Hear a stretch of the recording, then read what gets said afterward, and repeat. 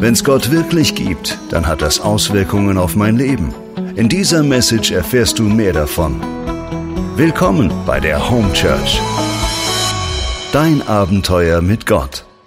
Also im Licht, leben, da geht es ja sehr viel auch um Transparenz und darum, dass wir Dinge sichtbar machen, die vielleicht nicht immer so sichtbar sind. Das Ganze gilt übrigens auch für die Handtasche. Mein Handy hat gerade eine 3-stündige Dokumentation über das Leben in meiner Tasche gefilmt. Und manche wollen auch etwas sichtbar machen, damit sie vor etwas verschont bleiben. Man soll sich jetzt verstärkt vor Einbrechern schützen. Habe meine Kontoauszüge vor die Haustür gehängt, damit der Einbrecher sofort wieder abhaut. Gut. Und dann gibt es ja das Phänomen, dass es gerade sehr in ist, dass Männer einen Bart tragen. Ja, das war in früheren Zeiten auch schon so, allerdings mit einem gravierenden Unterschied. Männer mit Bart 1890. Ich töte diesen Bären mit meinen bloßen Händen. Männer mit Bart 2019. Ist diese Handcreme vegan? Also das ist ein Unterschied. Eins ist sicher, Authentizität ist attraktiv. Authentizität ist ein Wert in unserer Gesellschaft, der extrem hochgehalten wird und alles wird dafür getan, dass wir möglichst authentisch sind. Authentizität spielt eine unglaubliche Rolle. Es ist oft nicht so wichtig, was man sagt. Hauptsache, man ist authentisch dabei. Ja, also etwas skurril. Leute könnten den größten Blödsinn vertreten, aber wenn sie möglichst ihre Meinung authentisch nach außen tragen, dann gilt das mehr, hat mehr Gewicht als die Wahrheit manchmal. Ja, also wir sagen in unserer Welt, Authentizität ist oft wichtiger als die Wahrheit. Hauptsache, die steht zu dem, das ist ihr Wesen, das ist ihr Auftreten und das passt zu der Person. Was heißt aber ganz konkret authentisch sein? 2 Sozialpsychologen, Michael Kernis und Brian Goldman, sie unterscheiden 4 Kriterien, damit man sich selbst als authentisch erlebt. Das erste ist das Bewusstsein. Ein authentischer Mensch kennt seine Stärken und seine Schwächen, ebenso wie seine Gefühle und Motive für sein Verhalten. Das zweite ist Ehrlichkeit. Hier gehört, dass man der ungeschminkten Realität in die Augen schaut. Das dritte ist Konsequenz. Ein authentischer Mensch handelt nach seinen Werten und Überzeugungen. Und das gilt auch, wenn man sich dafür Nachteile einhandelt. Und Aufrichtigkeit ist auch ein sehr wichtiger Wert für Authentizität. Das beinhaltet die Bereitschaft, dem wahren Selbst, sowohl den positiven als auch den negativen Seiten seines Ichs wirklich in die Augen zu schauen und das auch offen zu zeigen. Das heißt, eine authentische Person ist jemand, der eine Echtheit, eine Originalität ausstrahlt, zu seinen eigenen Stärken und Schwächen steht, dessen Grundwerte, Gedanken und Emotionen wirklich deckungsgleich sind mit dem Handeln. So, das Problem ist, Authentizität ist ein riesiger Wert in unserer Gesellschaft, aber kaum jemand schafft es, wirklich authentisch, ehrlich und echt zu sein. Zum Beispiel, wenn man fragt, hey, wie geht's dir? Ja, dann sagen fast alle Leute gut. Ja. Die Wirklichkeit ist, gemeint ist, gerade überhaupt nicht gut, aber ich will's dir jetzt nicht sagen. Also wir leben in einer Welt, die sehr verzerrt ist und die uns ständig unauthentisch berieselt. Ein anderes Beispiel dafür ist die Werbung. Ja, also Werbung manipuliert, Werbung zeigt uns eine perfekte Welt. Und es gibt ein paar so Keywörter, die in Verbindung gebracht werden mit Werbung, zum Beispiel irreführend, ja, oder aggressiv, es suggeriert, es verspricht etwas. Es sind ein paar Wörter, die gerne mit Werbung in Verbindung gebracht werden und es sagt schon sehr viel. Die Werbung zeichnet uns ein perfektes Bild, die perfekte Familie, die perfekten Beziehungen, aber eigentlich ist es nicht sehr authentisch, es ist nicht ehrlich und echt, nämlich nicht das, was wir in der Welt erleben. Oder auch in den sozialen Medien. Man sieht eigentlich immer nur das Schöne. Man zeigt das Schöne, am besten noch einen Filter drauf, damit es noch schöner ist. Und es ist immer so quasi der Check, bin ich perfekt. Ja, so quasi man will einfach nur das Perfekte, Schöne, Gute zeigen. Und manche Leute denken, filterlos kann ich nicht auf Insta sein. Und es ist auch in gewissem Grad normal, dass wir das Schöne und Gute zeigen wollen, dass wir zeigen wollen, wie wir das Essen genießen, die Landschaft, die Beziehungen, die Freunde, Familie und so weiter. Und es ist gut, das Schöne auch wirklich zu feiern. Aber interessant ist, es ist sehr schwer, die realen Seiten des Lebens auch zu zeigen. Ja, also wir verschweigen lieber so das, was uns eigentlich beschäftigt und das, was eigentlich in uns drinnen steckt, was uns oft Sorgen macht und was unsere Gedanken und unseren Kopf füllt. Das blenden wir lustigerweise irgendwie aus, wenn es um die sozialen Medien geht. Und die Wahrheit ist, dass das Leben auch Dimensionen hat, die schwierig sind und die nicht immer so ganz happy-clappy sind, wie wir manchmal zeigen wollen nach außen. Ich habe einen Instagram-Post gefunden, und zwar ist von einer sehr wunderschönen, hübschen jungen Frau. Und sie hat ein Kind bekommen und sie hat eigentlich diesen Mut gehabt, einen Post zu machen, der auch so diese Seiten des Lebens zeigt, die manchmal nicht so schön sind. Und zwar hat sie mit ihrem Mann sich sehr lange ein Kind gewünscht und es hat einige Zeit gedauert, aber tatsächlich hat sie ein Kind bekommen. Und dann hatte sie so dieses Postpartum, diese nachgeburtlichen Störungen. Zum Beispiel, wenn der Mutterkuchen sich nicht richtig löst, dann sind die Nachgeburtsblutungen sehr stark und manchmal ist auch der Bauch sehr deformiert. Und sie hat das gepostet als öffentlichen Post, das ist jedem zugänglich auf Instagram. Und ich habe das einfach sehr mutig gefunden. Also am Anfang, muss ich sagen, war ich eigentlich schockiert. Ja, so ich habe echt so gedacht, wow, krass. Aber das, was es eigentlich ausgelöst hat, okay, es ist schockierend, diese Seiten des Lebens zu sehen, die nicht so schön sind, aber die Wahrheit ist, es betrifft uns alle. Wir alle haben diese Seiten, die nicht so schön sind und nicht so glänzend sind.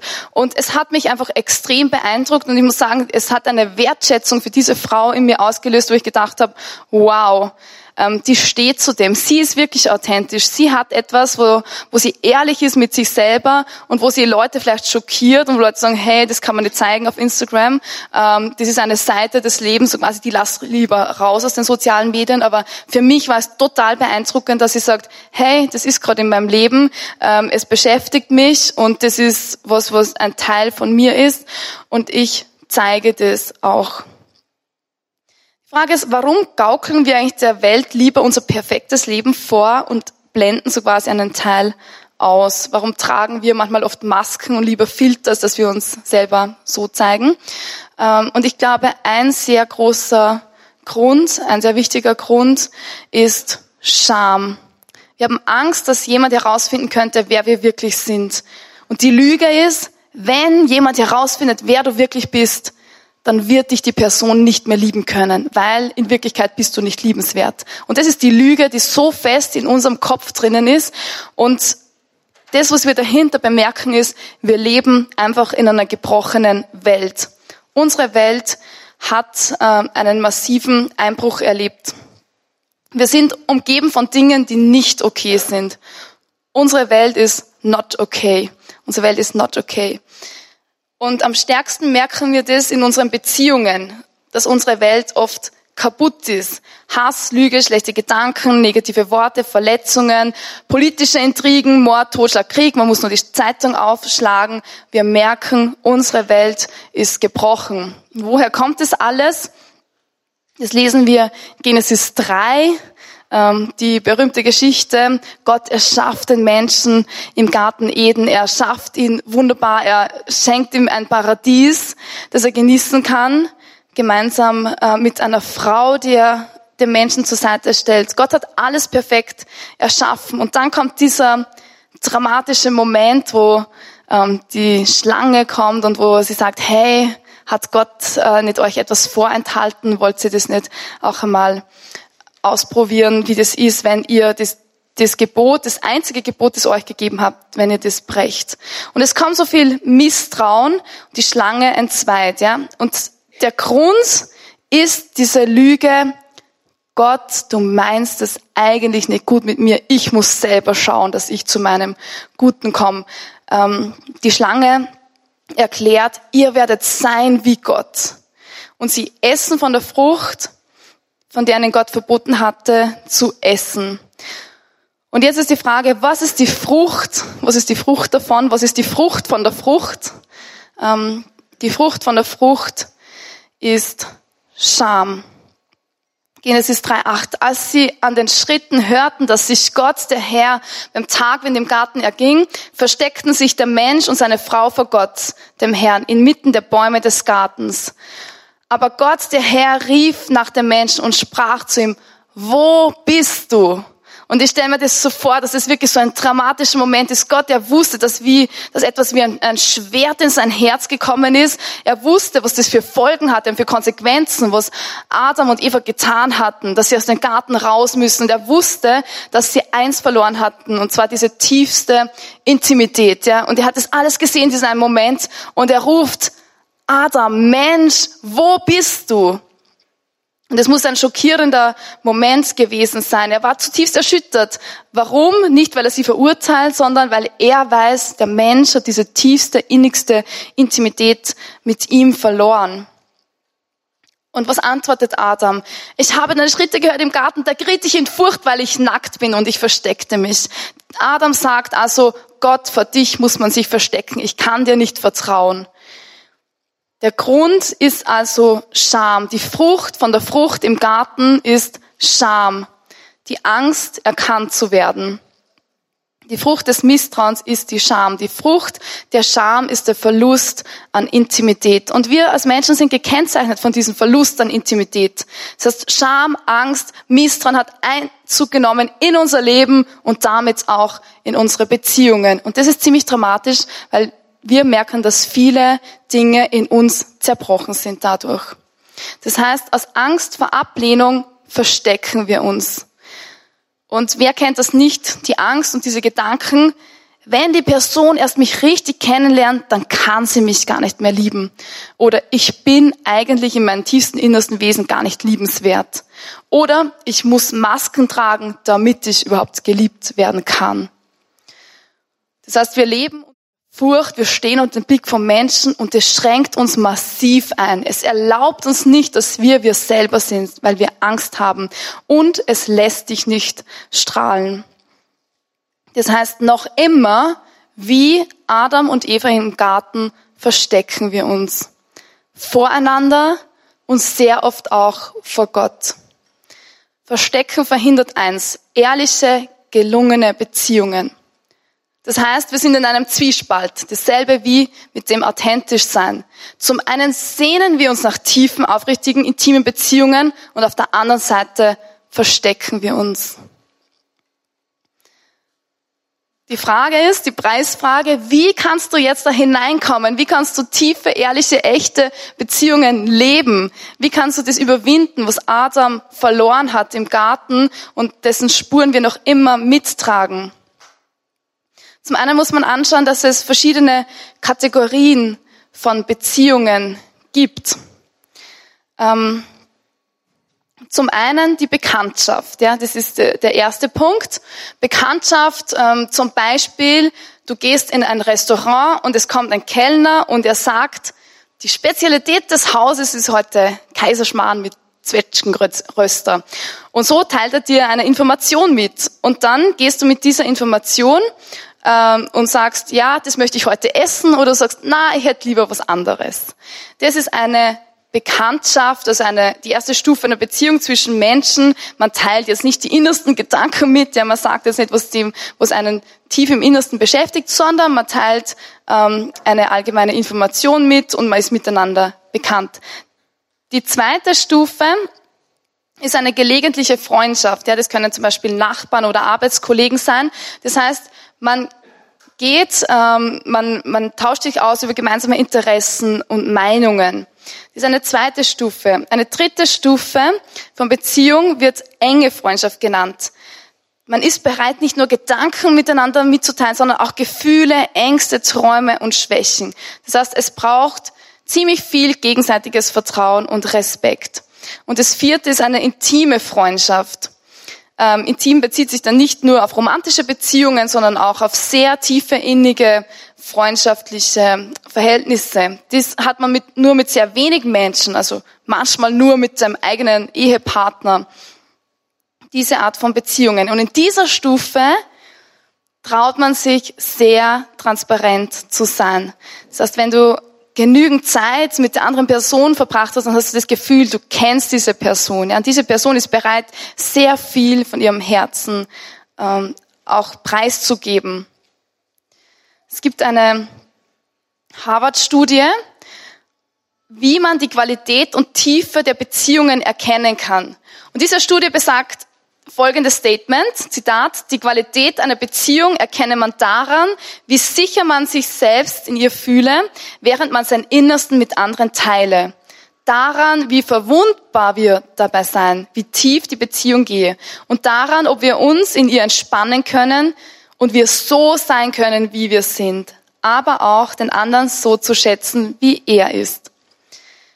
Das heißt, es ist auch notwendig, dass wir Beziehungen richtig leben. Ja, also es wäre falsch, wenn du eine gelegentliche Freundschaft mit einem Ehepartner hast.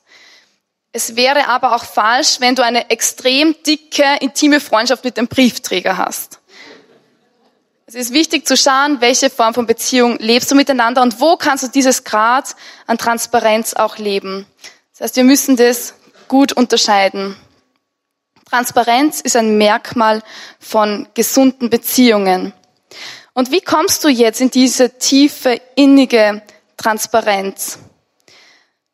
Es gibt bei uns ein Tool, wir nennen das Clearing. Ja, Clearing ist ein klärendes Gespräch. Das heißt, ich habe ein Problem mit jemand, ich gehe zu der Person und sage, hey, ich brauche ein Clearing.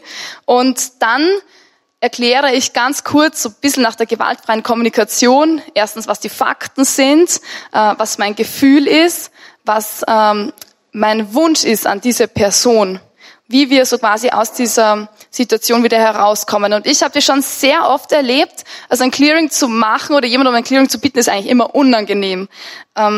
Aber der Outcome, das, was wir danach sehen, verbessert die Beziehung um ein Vielfaches.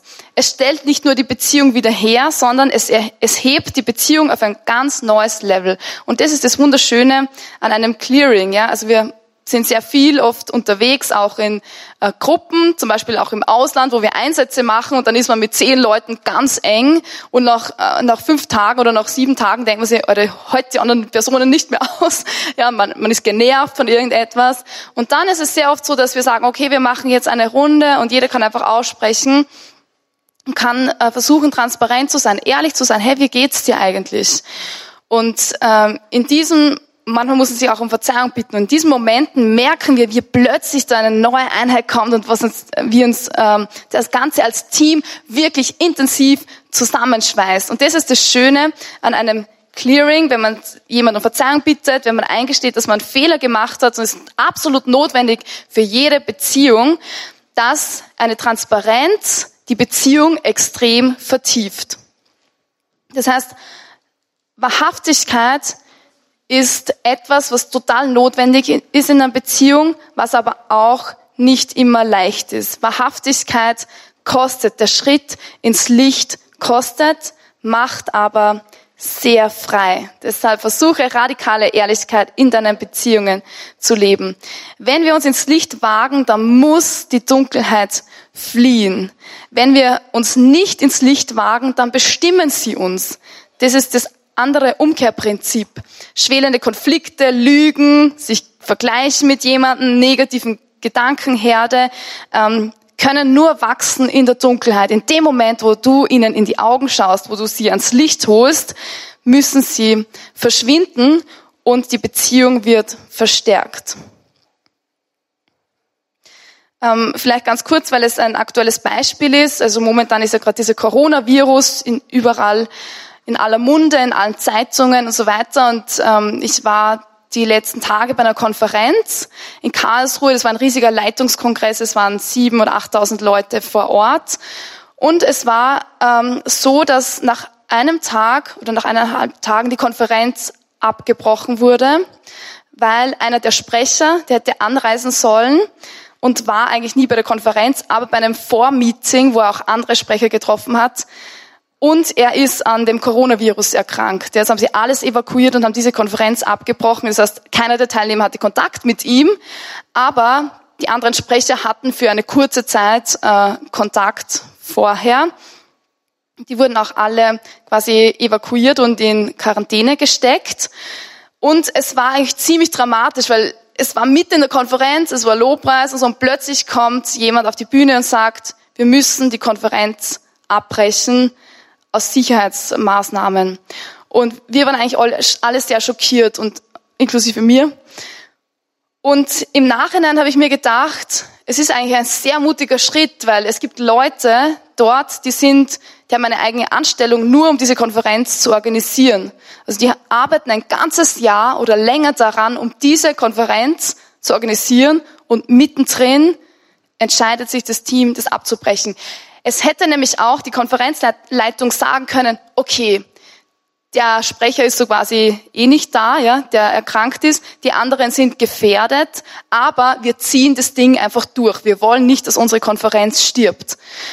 Sie haben sich entschieden, dass sie transparent sind. Es war eine sehr schwierige Entscheidung. Und wie einfach wäre das gewesen, dass sie das einfach verduscht hätten, dass sie einfach gesagt haben, okay, wir schauen einfach weg, wir ziehen das Ding durch und dann sind die Leute weg, dann ist es uns egal. Und sie haben es eben nicht getan, weil nur so der Virus eingedämmt werden kann, ja, wenn man so quasi diese Maßnahmen trifft. Und das Negative in uns ist sehr oft wie dieser Virus. Und sehr oft sind wir dabei, dass wir diesen Virus eigentlich leugnen, unterdrücken, wegleugnen.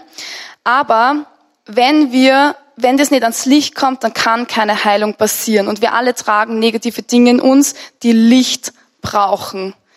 Wir alle kennen die Versuchung, Dinge geheim zu halten und einfach zu hoffen, dass es niemand erfährt und dass unser Ding nach außen gut funktioniert, auch wenn wir innerlich eigentlich viele Leichen im Keller haben. Das Problem ist, tote Leichen stinken auch, ja. In der Psychologie gibt es eine Beschreibung, die uns hilft, diese Leichen zu finden und Luft in die verschlossenen Kellertüren zu lassen. Wie kannst du also deine Leichen herausholen? Das erste ist, diese Leiche mal zu identifizieren. Oh, da ist ein Virus und den müssen wir ausmerzen.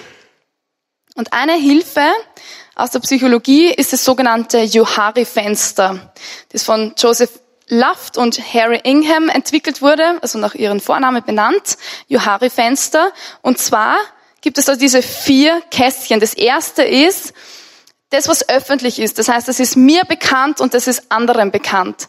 Das zweite ist der sogenannte blinde Fleck, das ist mir selber unbekannt, aber andere sehen das. Ja, zum Beispiel, wenn man im Restaurant isst und dann hat man da so den halben Salat im Mund und man sieht es selber nicht und merkt es nicht, aber jemand anderer sieht es. Das ist mir unbekannt und anderen bekannt. Das dritte Kästchen ist das sogenannte Geheimnis. Das heißt, das ist mir bekannt, aber den anderen nicht. Und das vierte ist sowohl mir unbekannt als auch den anderen. Zum ersten, zum Öffentlichen, ja, des anderen auch bekannt ist und mir selber. Da kann man gut und leicht daran arbeiten. Das ist sehr sichtbar. Zum zweiten, das ist der sogenannte blinde Fleck. Für den blinden Fleck brauchst du tiefe, ehrliche, echte, gute Freunde, gute Beziehungen. Das heißt, du brauchst Menschen, die sagen, hey, schau mal, da gibt es einen Punkt in deinem Leben, ich möchte, dass du darin besser wirst, ich weise dich darauf hin. Und dann kannst du selber entscheiden, was du mit dieser Information machst. Ob du dann an dir arbeitest oder ob du sagst, na, das stimmt nicht und du das wegleugnest. Das dritte, das ist eigentlich der spannendste Bereich, das ist dein Geheimnis. Zum Geheimnis, das ist das Schwierigste, weil das ist etwas, das weißt du und du willst es eigentlich nicht, dass andere das erfahren. Das sind Folgen von Wunden, das sind Verletzungen, Mängel aus der Vergangenheit. Und erst in dem Moment, wo der Sauerstoff und Licht dazukommt, kann es heilen. Wenn nicht, dann rutscht es so quasi in den nächsten Sektor hinab, ins Unbekannte, das heißt ins Unterbewusstsein. Und dann ist es etwas, was uns von innen heraus immer bestimmt und wo wir keinen Zugriff mehr haben. Du kannst dir auch vorstellen, es ist wie das Bild von einem Arzt. Stell dir vor, du hast krasse Rückenschmerzen und du denkst dir, vielleicht habe ich einen Bandscheibenvorfall, weil es so krass ist. Und du hast gehört, dass es dazu eine Operation gibt, aber du hast extreme Angst vor Operation. Und deshalb humpelst du irgendwie zum Arzt, ja, und erklärst ihm, ich kann nicht so lange aufmerksam sitzen, ja. Und dann sagt der Arzt, okay, wollen wir uns das ein bisschen genauer anschauen? Und dann sagst du, eigentlich ist es kein Problem, also ich muss mich nur mehr bemühen, ja. Und der Arzt sagt, wollen wir das nicht anschauen und soll ich das nicht untersuchen? Und dann sagst du, nein, eigentlich passt alles, ja. Und du hoffst, dass du wieder gut aus dieser Untersuchung rauskommst. Natürlich kannst du sagen, okay, ich werde jetzt nicht operiert, aber das, was Jesus uns sagt, nicht die Gesunden brauchen die Arzt, sondern die Kranken. Und wenn du nicht hinschaust, wo du Heilung brauchst, dann kann auch keine Heilung passieren. Das heißt, widme dich den Schmerz und nicht den Symptomen. Lieber tragen wir manchmal oft ein Make-up und eine Maske, als uns mit unserem Inneren zu beschäftigen. Aber das ist eigentlich der Punkt, wo wir hinschauen müssen. Feel it to heal it. Also du musst es fühlen, damit es heilen kann. Du musst es anschauen, damit es heilen kann. Wir können nicht einfach drüber hinwegschauen. Und also widme dich dem Schmerz, nicht den Symptomen. Und das Schöne ist, dass Gott uns einen Rahmen geschenkt hat, in dem wir Heiler werden. Und den nennen wir ganz simpel und einfach Gemeinschaft. In Gemeinschaft werden wir Heiler. Oft ist die andere Person ein Spiegel für dich selbst. In der Gemeinschaft sehen wir oft schneller das Negative, aber es ist eine Hilfe, damit wir daran arbeiten können. Und Gott schenkt uns tiefe Beziehungen, durch die wir Heiler werden. Je besser du Gott kennenlernst, umso mehr tauchst du ein ins Licht, weil Gott Licht ist. 1. Johannes 1,7, da heißt es, wenn wir aber im Licht leben, so wie Gott im Licht ist, sind wir miteinander verbunden und das Blut seines Sohnes Jesus macht uns von jeder Sünde rein. Je mehr wir uns anderen zeigen, je transparenter wir sind, je mehr wir schauen, wo ist eigentlich der Virus, umso weniger kann er um sich greifen und umso weniger kann er sich ausbreiten. Das heißt, heute ruft Gott uns auf, in eine Transparenz zu gehen, in eine Tiefe in Beziehungen. Und je mehr wir uns Gott öffnen und ihn kennenlernen, umso mehr wirst du strahlen und im Licht leben. Noch einmal ganz kurz zum Mitschreiben. Authentizität ist attraktiv. Aus Angst vor Ablehnung verstecken wir uns sehr oft. Wir leben in einer gebrochenen Welt. Aber Transparenz ist ein Merkmal von gesunden Beziehungen. Der Schritt ins Licht kostet, macht aber sehr frei. In Gemeinschaft werden wir Heiler. Und je besser du Gott kennenlernst, umso mehr tauchst du ein in sein Licht. Und jetzt möchte ich kurz beten.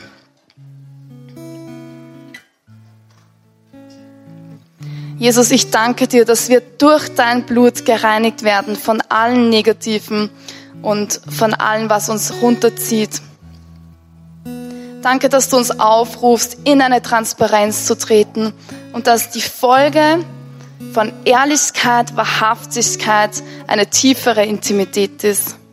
Ich bitte dich, dass du dein Licht heute über unserem Leben ausschüttest, damit wir mehr strahlen und damit dein Antlitz in der Welt sichtbar wird. Darum bete ich.